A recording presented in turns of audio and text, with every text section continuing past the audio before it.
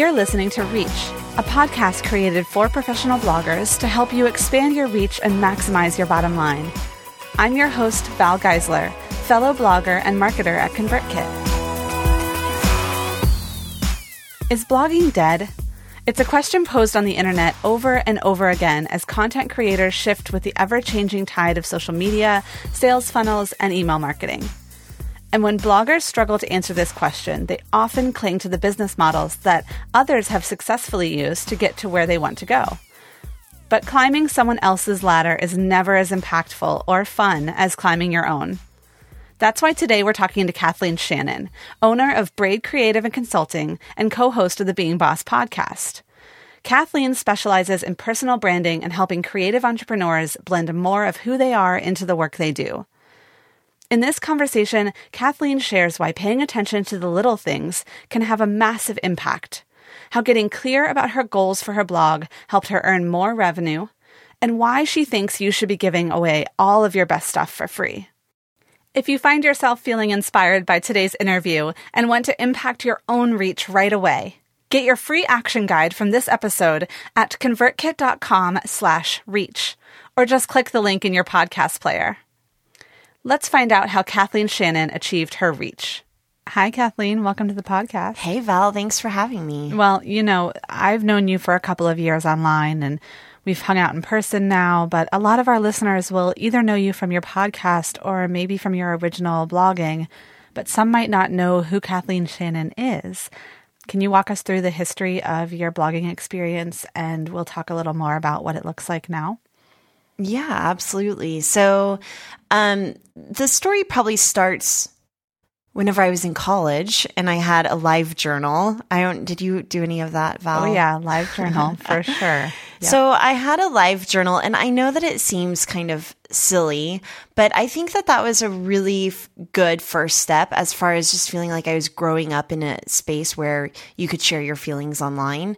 And of course, I only had a select few people reading that, but after I graduated college and got a job in advertising, I decided to start a blog spot, which felt like a big leap, just having this blog that was open to the public that anyone could comment on. And my blog was all about buying an old historical home and remodeling it and general lifestyle stuff. But my life at the time was really focused on figuring out how to decorate a house and how to do domestic things like cooking and cleaning. And I remember at the time I was reading a lot of home decor blogs, and that was definitely the focus there. I was working in advertising for about 5 years, and I didn't really blog a whole lot about my work, but I think that people knew I was a designer. And things for my blog, which was andkathleen.com, things for my blog really grew and exploded whenever I got married. So that's whenever I realized that big life events can be a big growth point for my blog, but not in an intentional way. And in fact, I kept all the planning and everything of my wedding a secret. I just kind of let people know after the fact, like, hey, I'm married. But what got a lot of attention were my wedding invitations. So I'm a graphic designer. I designed my own wedding invitations on an extreme budget. I think I printed them off or, gathered all the materials and designed them for $65, kind of using what I had, the kind of like paper samples I could scrape up around my advertising agency. So I designed these wedding invitations for myself on a budget, and I thought that they were really cool. They were really Wes Anderson inspired. And this was before Pinterest and before Instagram and before all the things that make the wedding industry what it is today. So I felt like I was real cool. I blogged about those. And what happened was Joanna Goddard noticed them. And so she put them on her blog, A Cup of Joe. I don't know how many of your listeners are familiar with her blog, but she's a really amazing blogger, and she was the biggest blog at the time.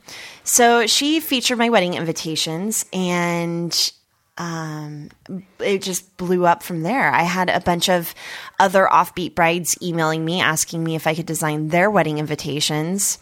Meanwhile, the wedding itself got featured on Glamour Magazine's blog. So that was definitely a big boost in traffic to my personal blog. Did you blog about the wedding knowing that was going to happen? that you saw other people blogging about their wedding. And I mean, did you have any idea that Joanna Goddard would feature you, that you'd end up on Glamour magazine, and that you would have that expansive reach that quickly from a few posts? Yeah, no, I had no idea. I was not intentional about anything back then. There was no like, oh, this might get good traffic. And I blogged about the wedding because it was a huge part of my life. But it was a wedding at my house. It wasn't particularly stylish. I think just because it was at my house is what made it a little different. And that's what made it stand out. But it definitely would not get the traction today that it got back then. I think because of things like Pinterest. I really had no idea. And I emailed it to Joanna Goddard. I emailed her the invitations because that's really what I was most proud of. And I thought that she might like it too. And I had noticed that she was featuring a few other paper goods projects. And so I thought that she might like it. And she did. But yeah, I had no idea. Did you know Joanna, or did you I mean, I think what I hear over and over again is these moments of, I'm just going to send it. I'm just going to ask. I'm just going to reach out. Did you have a personal relationship with her, or did you have someone who gave you her email address? What was the impetus for emailing beyond you saw that she liked it? And that takes some balls. And I know you have some balls. Yeah, no, I just cold emailed. And I think that a lot of that stuff was out of just being naive, and I think that she's such a good blogger that she makes herself seem really approachable. So I just emailed her out of the blue. I don't think at the time I even knew anyone that knew her. So yeah, totally cold email. I can't really, it's funny that you asked that because looking back, I'm like, how did she even open it? Right. That's pretty amazing. But you also know as a blogger that bloggers like to hear from people. I mean, you don't want to just write to an empty internet. Once you have made that leap from LiveJournal to blogger, right. You don't want to just write to an empty internet. You want people to read what you're writing. And so it probably was nice for her to get an email from someone who has followed her. And I'm sure that, and I don't know if you even remember what was in the email that you sent, but I think that this is a really pivotal moment for you to be able to reach out and say, hey, I made these invitations and I noticed that you like these things, and that you showed your attention to her blog in your email. Is that? Oh, totally. And I kept the email short. So even back then, as naive as I was, I still had enough awareness to not send a novel of a email. And it was just that I thought you might like to see these. I'm not expecting anything from you, but I did notice that you are featuring some things on your blog. I wasn't even really thinking about how a feature could help propel my own business. I was really doing it out of, this sounds so naive and Pollyanna-ish now, but I was really doing it out of a genuine, hey, I like this. I'm proud of it. I notice that you like things like this too, and you might like to put your eyes on this thing that I created. I mean, that was truly it. And then she was like, I would love to blog about these. And then I would love to put your wedding on Glamour magazine blog. So it was just a really serendipitous thing that happened. Because you made the ask. I wish I had more of a formula, here's what I did, and here's what time I emailed, and here's exactly my word count, and here's exactly how my pitch went down. But it just wasn't even like that. But I think the formula is as simple as making the ask and noticing what someone is interested in and sharing your own experience with them.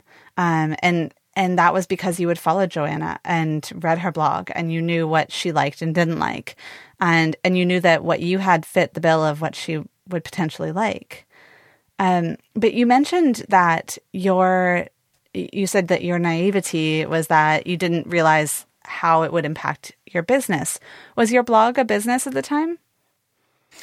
No. And no. And it never really was a business.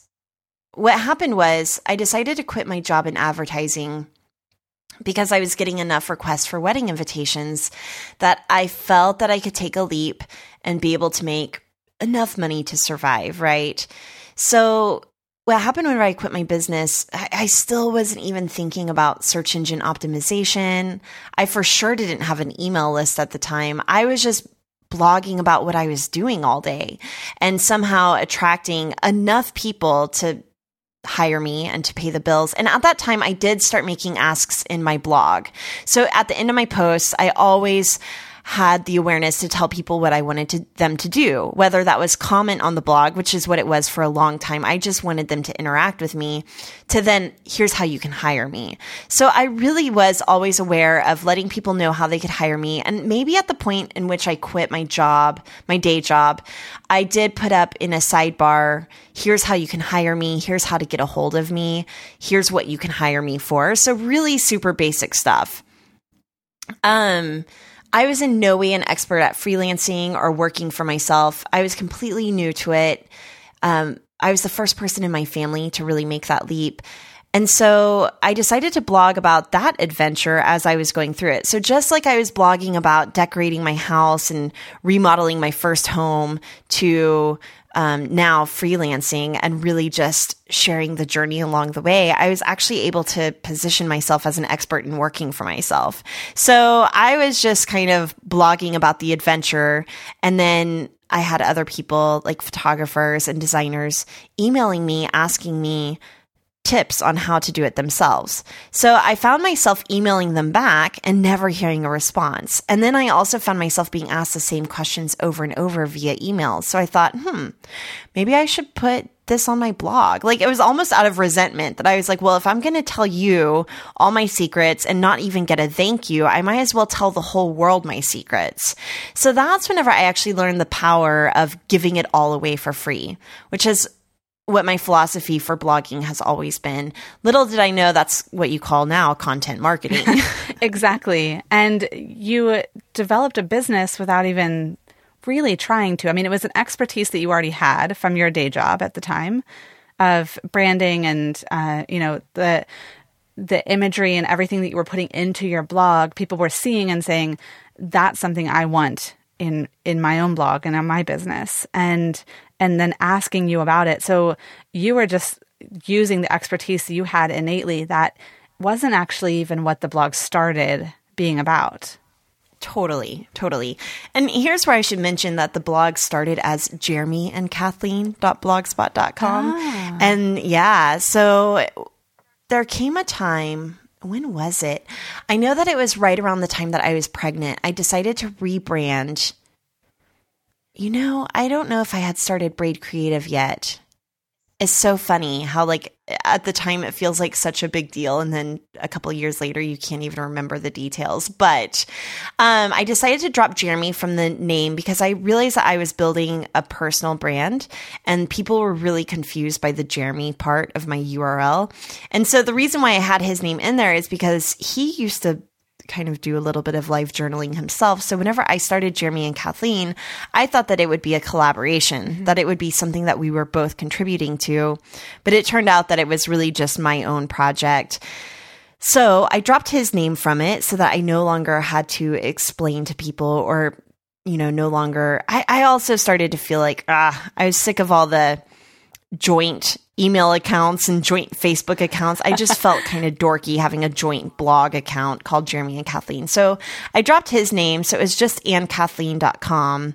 And that's where I thought this is probably whenever I started getting intentional about my brand and what I had to offer. So I was using Ann Kathleen now as a platform to blog about lifestyle stuff, but I had sort of figured it out. So I was starting to get sick of blogging about lifestyle stuff, and I really started blogging more and more about business. So then I started Braid Creative and decided to use really a similar kind of model. Well, let me back up here. My sister, who is my business partner at Braid, she quit her job in advertising after I had been freelancing for a year. So me blogging about freelancing and talking about freelancing had actually been enough to convince her to quit her own job as creative director, vice president of an advertising agency to join forces with me. Well, that's pretty powerful. It was pretty amazing. And I told her, so whenever she quit, a lot of people don't know this about Braid Creative, but we thought that we were going to specialize in working with credit unions, which it sounds maybe totally bizarre, but that's what our agency experience was in. We knew that credit unions, like we had some expertise there. We knew that they had marketing departments with budgets. It would be so much easier than just doing whatever. So we really kind of positioned ourselves in a way that would attract credit unions. But I told my sister, I said, hey, but I'm attracting this tribe of other creative entrepreneurs who are really attracted to the strategy that I offer in my blog posts. And I would love to be able to create I called it at the time, a brand starter kit for creatives who are maybe quitting their day jobs and looking to brand themselves as experts in their fields. So yeah. So you really just paid attention to the people you were attracting and made the shift from what you thought you should be doing to what you're doing now and what actually worked. I mean, credit unions could have worked because you had the experience. Totally. Yeah, it totally could have worked. But as soon as we launched, what was surprising to me, what I did not expect, is that whenever I launched Braid Creative, that my followers from Kathleen would follow me over there. That was the biggest surprise in the whole shebang. So not only did they follow me over to Braid Creative, but they started hiring me there as well. And we ended up not getting a single credit union and off the bat started working with creative entrepreneurs. So I had sort of pre-paved the whole thing with Kathleen, but then kind of made it official. I put that in air quotes, made it official over at Braid Creative. Podcast air quotes. Well, the biggest thing though is that your audience was telling you all along what they needed from you, and all you did was listen to it. And 100%. And respond. Did you link the two blogs in any way? Were you writing about Braid on Kathleen and that's why they came over? Or were they just Googling your name and finding both sites? I was absolutely writing about Braid. So again, Kathleen was all about sharing my life as it was happening. And so once I launched Braid, I really had nothing else to talk about. Yeah. So I was talking a lot. I had a series on Kathleen called Freelance Matters. And so I can't remember when I stopped doing that, but it turned into really blogging about Braid. And then, okay, here's something else that happened. Within a year of starting Braid Creative, I noticed that, again, listening to my people that were hiring me, I noticed that what they were doing professionally was really impacted by what was happening with them personally. So I would get done doing someone's brand and business vision, and at the end of the conversation, they might reveal to me that they were going through a divorce or that they're thinking about having kids. And they were curious how these sorts of life milestones might impact their business. And I felt entirely unequipped to be having those kinds of conversations. Yeah. I was also a big fan of coaching. I had hired my own executive coach to help me in the transition of starting a business with my sister. And I really just started to fall in love with self-development. So I decided to get coaching training from Martha Beck. So I went through a 7-month program with her.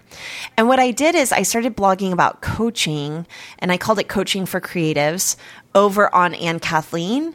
And I would kind of link it up to Braid, but I didn't quite know how creative coaching fit in with my business model at Braid at the time. Now I can see it totally clear. It's no big deal.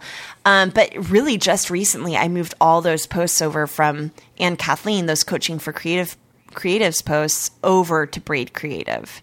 So, and there was a lot of confusion too at the time. I was constantly asking myself, and I'm still asking myself, maybe I should just shut down Kathleen and only blog over at Braid Creative. But then there's still some deeply personal things that I just want to have that space for. So things like talking about motherhood. And that's the thing I'm figuring out now, that I could be blogging personally about, but my boundaries have changed a little bit since becoming a mom. Yeah. So the very thing I would be blogging about is the very thing that I don't want to be blogging about. I think a lot of our listeners have that balance of they have a business that is earning them money and that they listen to what their readers wanted, maybe started a second blog or started a business and a blog for that. And then they still have their personal brand and they want to be able to balance between both. So it's nice that you can share that you're still figuring that out too. Oh, yeah. And that's the biggest question I get is, should I have one blog or two? Should I, blend the personal with the professional? Should I bring some of the professional into the personal? I think my biggest advice there is don't make assumptions about what your audience wants or doesn't want. Don't assume that just because someone loves reading about your personal life that they won't like to hear about what you're doing professionally, and vice versa. People are hiring people. We're all humans. We're all living a human experience. So don't think that your clients might not be interested in what you're doing personally. And that was definitely an adjustment between Kathleen and Braid. But what I was finding is that a lot of my Braid clients and even my more conservative professional ones were finding me over at Kathleen and really resonating with the stuff that I was posting there too. Yeah. And that's so powerful to be able to share. I mean, that awful buzzword of vulnerability. But it's so true in branding that being able to share your vulnerable moments and knowing what your boundaries are too. Like you mentioned, the very thing that you would be blogging about is something you don't want to blog about. Knowing that, and I know that you've kind of gone through different deciding points about that, but knowing what you are willing to be vulnerable about and sharing that can actually impact your brand in a bigger way than you ever thought possible, because you don't know what people do and don't want to hear about.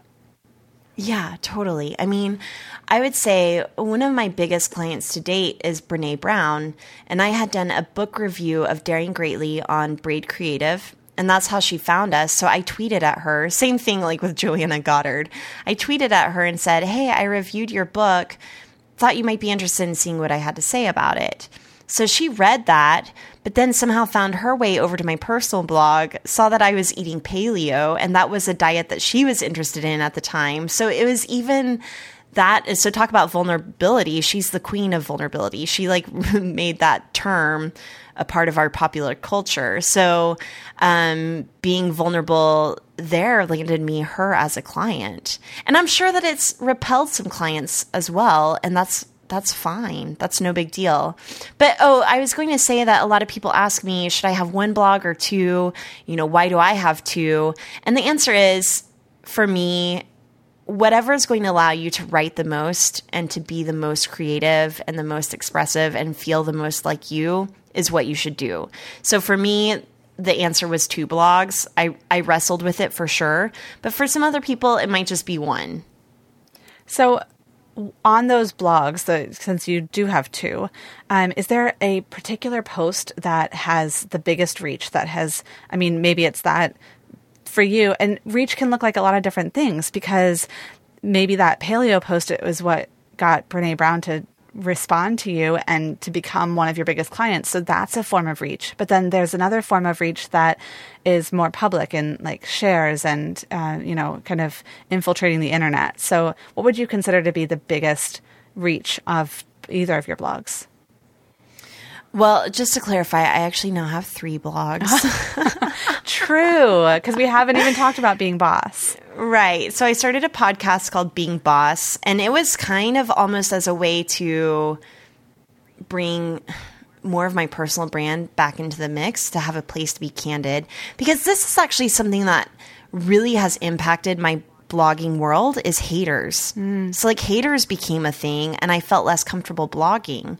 But podcasting has given me a new place to be candid and to be myself and to share who I am in the same way that I was on Kathleen back in the day, but still bringing in some of that business savvy into it as well. But as far as reach goes, what's so funny? On Kathleen, one blog that got a lot of attention that had the highest metrics was a blog post about deodorant. People really loved hearing about my armpits. Yeah. Well, especially if it's a particular, was it an all natural deodorant? And yes, yeah, exactly. Everyone's always looking for the right recipe. Which is so funny because I just revisited the all natural deodorant route, and I did a Periscope about it the other day, and it was a huge posts in the Being Boss Facebook group. Isn't that funny? Which has like over 11,000 people in it. So that's almost that could be a form of blogging in itself. It's just so funny how the landscape of how we share content has changed even just in 5 years. From LiveJournal to podcasting and periscoping and Facebook Live videos. Yeah. Yeah. All of it. Yeah. Okay. So deodorant. I would say like, maybe on, it's so hard. Okay. So I'm the kind of person that does not look at my Google Analytics. That's okay. I'm working on it. I'm starting to see how data and story can really complement each other and how data can help me make better decisions whenever it comes to how my customers use my websites. Yeah. That's huge. That's a huge business move in your blog to be able to look at the data and know what's working and what's not, and adjusting from there. So, for example, on Being Boss, I was actually just pulling the metrics on that before we got on the call together, and I noticed that one of our posts that has been the most popular, and again, really defining reach is kind of a personal thing, I guess, but the one that's been the most popular is my Post-it note method. So I think that posts that share how I get stuff done really do have a lot of reach, and that's kind of how I built my business, right? Because I had this entire blog series called Freelance Matters, and that had a lot of reach and impact in my own business and on the business of others. So I did this post on beingboss.club called the Post-it Note Method, where even with Asana and Google Documents and all the different online systems that I have for getting stuff done, sometimes it comes down to writing 3 things on a Post-it note and sticking it to my computer, and that is what I will get done. So that post has actually been the most popular, but we also see traction in things like whenever we're blogging about bullet journaling or really tactical stuff. So that helps us make decisions like, okay, and also audience engagement is down. So where I used to be able to ask people to comment on a blog post and tell me what they like and don't like, no one's commenting anymore on blog posts because they're commenting on things like Instagram and Twitter and, or they just don't have time. So we don't even have comments, but what we do have are analytics, and that's where we can see what is having impact for people. Yeah, that's the easiest way to see exactly what people are searching for and what they're diving deeper on and spending more time on your site. You can see all that information right there in your Google Analytics. So we'll link up to both the deodorant post and the Post-it notes post, since, people are interested, obviously. And I'm trying to think on Braid Creative what has had the most reach there, but I'll share with you the Daring Greatly book review because that's what landed me Brene Brown as a client, which has been a huge win personally and professionally. Yeah. I think the biggest thing people can learn from you, Kathleen, is to just make the ask, or not even, and you didn't even really ask in either of those cases. You just shared. That's all you did was share the invitation, the book review, and just said, hey, I did this thing, and I thought you would like to know about it. So it wasn't even really, you didn't say, hey, I wrote this book review so that you can hire me one day. Or, right. And you didn't ask Joanna to write a blog post and another magazine article about you. You just shared what you had done. And I think that's what it comes down to, especially as things are moving more and more fast-paced. It's really just about making connections. And so what I've tried to do is always engage in the platforms professionally that I'm enjoying personally. So whenever it comes to blogging, I really love writing. So I'm going to blog and I'm going to read other blogs and comment on them. So I think that's part of it too, is realizing that there is a give and take whenever it comes to that sort of engagement. So if you want more people to comment on your blog, you should probably comment on other people's blogs. It's kind of like do the thing that you want. Yeah, true. And so even with podcasting, I started really loving listening to podcasts. I started really engaging with being interviewed on podcasts. So it was a natural fit whenever I decided to launch my own podcast. And now I'm doing the same thing that I'm asking people to do, which is to give me ratings and reviews or to join the Facebook group. I'm trying to do that for the podcasts I love. Like I'm going and giving them ratings and reviews and really trying to interact with them, or signing up for their newsletters and hitting reply and just telling them like, hey, so that's kind of like blogging too. Like I just emailed Joanna Goddard and I was like, hey, I love your stuff. I thought you might like this too. Some of my favorite creative entrepreneurs, Paul Jarvis is a good example of this. I had been getting his Sunday dispatches for a while, and he did a Sunday dispatch, which is his weekly newsletter about haters. And I replied back and said, hey, I don't normally comment and no response needed, but I feel like you could use some love. I really dig the stuff that you're putting out there.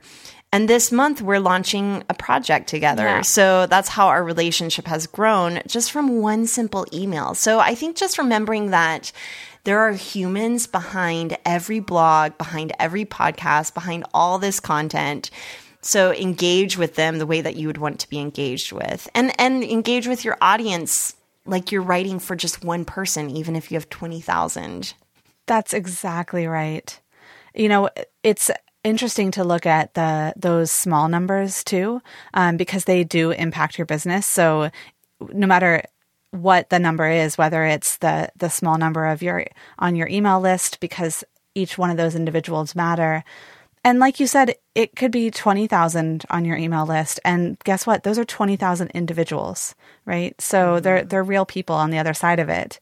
And I have an email story I can share. Oh yeah, please do. Like this week. I love email stories. So, I mean, email is like, I've become such a nerd for it. And if anything, I'm curious to hear what you think, but I think that emails are replacing blogs for sure. And I started to see this happening a couple of years ago.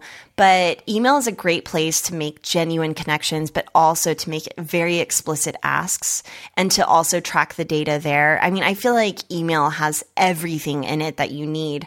But so our email list at Being Boss is around 5,000 or 6,000 now.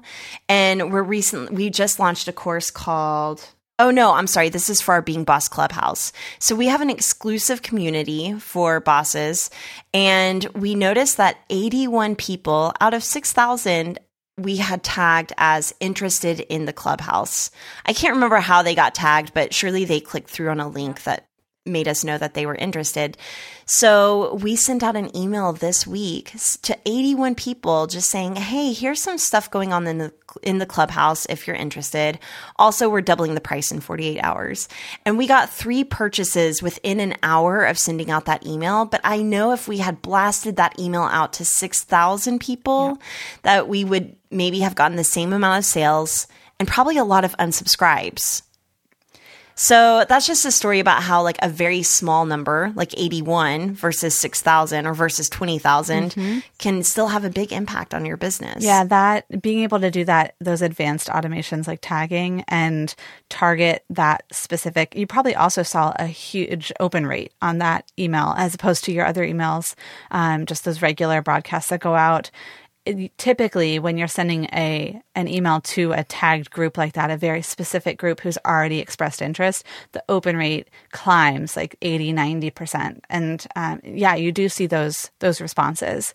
And it's the same thing with any of your content, like any blogging or podcasting. I think that smaller numbers put you in a really good position to make really genuine connections, to really explore what it is that you want to be known for, and to blog about those things or to podcast about those things. Yeah. So since we're talking about small things, what post on your blog, on any of your blogs, has the smallest reach that you really wish people saw more often? You know, I would say I don't really know, because it's hard to pay attention to the ones that are. Or maybe, I guess the question is like, what post did you write that you feel like no one really noticed, or you didn't hear a lot about, that you really want more people to have noticed? You know, honestly, I would say the entire website at beingboss.club, once we launched that website with the blog functionality where we're really writing articles, I feel like we're writing really good content there that is not getting the same amount of reach that my blog posts from Braid Creative and Kathleen have gotten in the past. So it makes me wonder, it makes me ask the question, is blogging dead? Like, is this is this worth it? Is emailing and podcasting where it's at? Like, are we spinning our wheels here trying to have a blog anymore? So I kind of wish that entire website would get more traction. But I just did a post called really Stop Dreaming Big and Just Do the Work. And I really outlined what my hustle does and does not look like. And I just wish that more creatives knew that sometimes like hustle does not look like achieving your big dreams. It doesn't even look like landing that huge client that you've admired for years. Sometimes it literally looks like opening up an email, typing the ask, and hitting publish, right? So sometimes my hustle looks like really little things that over time make big moves. I just wanted to like pause in reverence of what you just said. Like that is such a powerful lesson to learn. And you've learned that over the course of 5 years. And someone listening now can learn that right now, that it's about those little things that really move the meter a lot. And that's what the hustle is. It's not the getting to a 6-figure month or, some of those other things that we hear about all the time. It's not the noisy stuff. It's the quiet, the quiet little actions that people aren't shouting about from the rooftops. And I think it's hard because we see people that we really admire. So for me, the people that I admire are Marie Forleo, for example, or Danielle Laporte. And as I'm really climbing my own ladder, I'm realizing, man, they're still climbing too. Like they're putting in the work and doing that hustle every single day.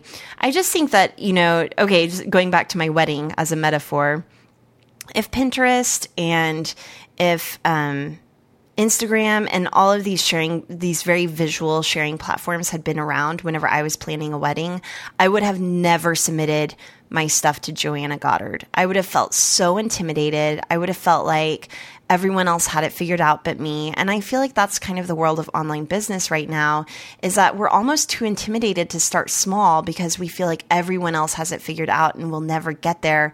But it really is just one small thing at a time. So going back to email, just because I'm totally nerding out on it right now. I love hearing that. I know. You and Emily have got me hooked on the email thing. Good.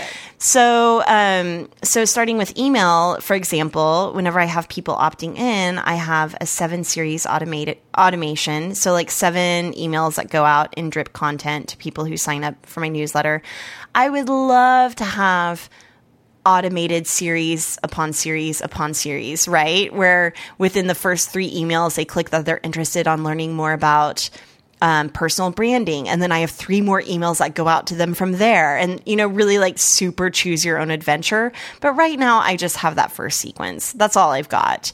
But I know that in a year, I might have 8 different sequences that people can journey down. You don't need the whole map to go on the road trip. You just need like the first couple of steps, right? Totally. You said, and I don't know that you even know that you said this, you said climbing your own ladder. And I think that is so impactful to think about. There's always a sense, forever people have been talking about climbing the ladder, but it's always the ladder and not your own ladder. And so if everyone could just stop climbing the proverbial ladder and climb their own ladder, I think we'd find a lot more fulfillment and satisfaction in our daily lives. 100%. Yeah. Kathleen, what do you want to do with the reach that you have now? That's such a good question. And it's taken a lot of like philosophical soul searching to uncover. But when it comes down to it, the theme that comes up over and over again in my life from whenever I was a really little kid to now professionally and personally is I just want people to feel like they can be who they are 100% of the time. And it feels so trite and so cheesy to say that. And I live in a bubble, and I work in an industry where a lot of people are doing that. They're able to be who they are 100% of the time. But then every once in a while, I catch a glimpse of people who are looking at my work that are like, wow, Like, I didn't know that you could, to put it super shallow, like, I didn't know that your work clothes could also be your play clothes. Like, that you could just wear the same thing all the time. Like, that's a really superficial example of it. But really being able to bring your values, your personal values into your work, and vice versa, bringing your work ethic into your life. I think that that's huge. And so, yeah, to be able to be who you are 100% of the time. And then also on the flip side of that, to be able to make money doing what you love. Or even if you don't love it, because we all know that jobs are jobs, being able to make money doing what you're best at and what you feel will make the world a better place to live in. So that's really what I want to do with my reach. And are you doing those things for yourself? Yeah, totally. Yeah. And that has been with intention. So, I talk about how a lot of this has been a mistake and I grew it by accident. But once I was able to bring some awareness into my work and really understand what my values and mission are in my work, now every single decision I make, from the sponsors that we bring onto the podcast to the content that I'm writing, I ask myself, will this help someone be who they are? Will this help someone make money doing what they're best at? And if I can answer yes, the content goes out. I like the filter for the content, and to always, maybe that's what goes on your Post-it note on the computer screen, is just your personal filter for, like our filter at ConvertKit for the blog is this something that I would share like in a personal email to a friend? Would I say, you have to read this article if I found it on the internet? And that's our filter for what goes onto the blog. So knowing what your personal filter is, whether it's, that shareability, or is this 100% reflective of me, whatever it is, but having that filter for yourself. Right. Yeah. And even if I feel like it's not 100% reflective of me now, is it reflective of who I want to be in this world? Yeah. Dressing for the job you want. Right. Yeah. And that's really what blogging taught me. I had no idea how much value blogging would bring to my life. But for example, like one of the most influential things I've ever done in my life is take a backpacking trip through Nepal up to Mount Everest Base Camp. And I don't think I would have taken that journey if I had not had a place to share it. So for me, sharing my life as I'm going through it has been a huge impact, like for me personally. And Nepal influenced you in your personal life, and it influenced you in a lot of ways, one being because you can share it. Is there anything that influenced you specifically in achieving your reach, like something that you read or absorbed, whether it was a book that you read or a person, someone you followed for a long time, that has impacted you in the way that you run your businesses today? Totally. So Brene Brown's Daring Greatly was huge in just being able to show up and be seen and be vulnerable in business. And then Jason Fried and David Heinemeier Hansen wrote Rework. Yeah. And that has been my business Bible from day one.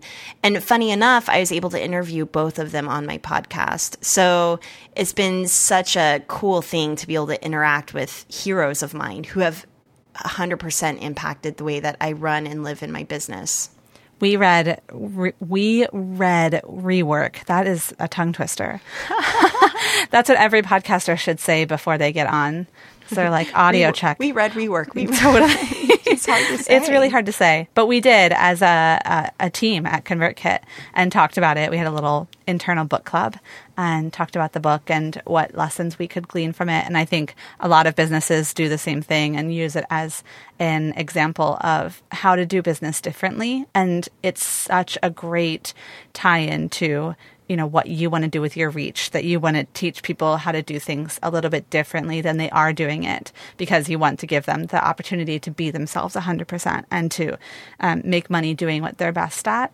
And those guys had the ability to teach what they wanted to through the book, and you're doing it with your podcast and your brands and the work that you're doing now. And it's not surprising to me that you mentioned Rework.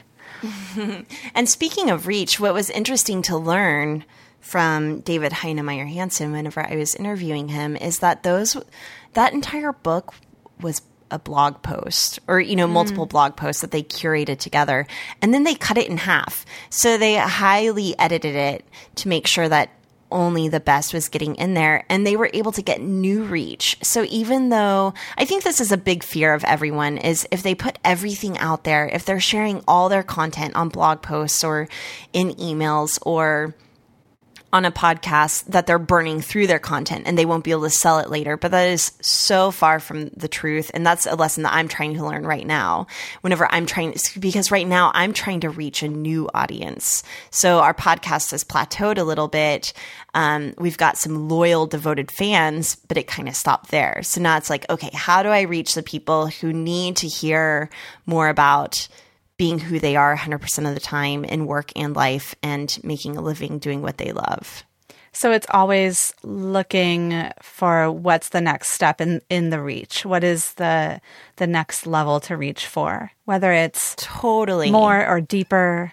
David Sherry talks about, with Death to the Stock Photo, he talks about wanting to have a deeper reach and not necessarily more. Though more would be great, but it's always, for him, it's about going deeper. What do you think about adding to your reach?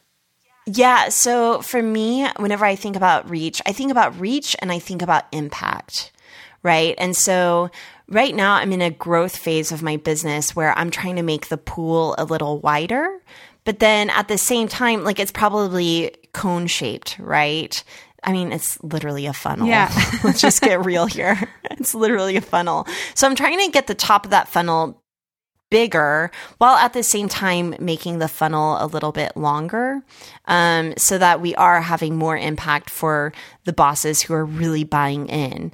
And we still do one-on-one work at Braid, which definitely has a high impact. It just doesn't have the same amount of reach that something like Being Boss does. So we're constantly just trying to do what we can for people for free and giving it all away. And if they do nothing else, if they never hire us, their business or their personal life might be better for consuming our content. But then if they do want more, then they can hire us. And that's where they start to go down that funnel. So yeah, I mean, it's always a little bit of both. And so my question is for myself, when am I going wide and when am I going deep? Yeah. And it goes through cycles, just like productivity and rest. It's both. You need both.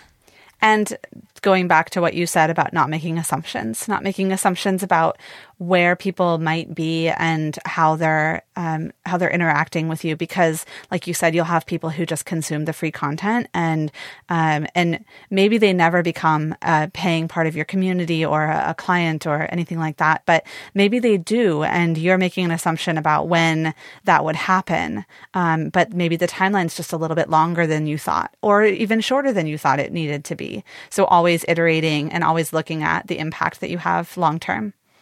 Oh, yeah. And I've seen that happen in my relationships, even from my early days of blogging. Some of my very first readers have gone on to hire me 3 years later. And so I definitely call this farming, not hunting. And I like farming and hunting. I like a little bit of both. I like going for the kill, but I also like planting some seeds and nurturing them and watering them and really seeing them flourish years later. But you have to have the patience and you have to have the consistency to really see that through. But once you do, and that's why I think goal setting is so important and making it visual is so, so important, so that whenever you do reach those goals, you can see like, oh yeah, I wrote that down once upon a time and now I've made it. That's something to celebrate. Well, I am the biggest fan of analogies maybe on the planet. And so I love the farming and hunting analogy that you just gave us. And I think we should wrap up there. You have given us so much to think about, and to not just think about, but to actually put into action. And the biggest thing being to reach out and to get in touch with people and to interact with a community and develop relationships, even those individual things, and just sharing what you know, sharing your gifts of knowledge and giving it all away for free so that it comes back tenfold. Totally. Thank you. Thanks for having me, Val. Thank you for being here, Kathleen. It's been a pleasure chatting with you as always, and I'm sure we will talk again soon. See ya. That was Kathleen Shannon of Being Boss and Braid Creative and Consulting. You can find out more about Kathleen and her passions at beingboss.club. Grab your free action guide from this episode to help you impact your own reach today. Head to convertkit.com/reach or simply click the link provided right in your podcast player. It's time to expand your reach. We're so glad you started here. Thanks for listening.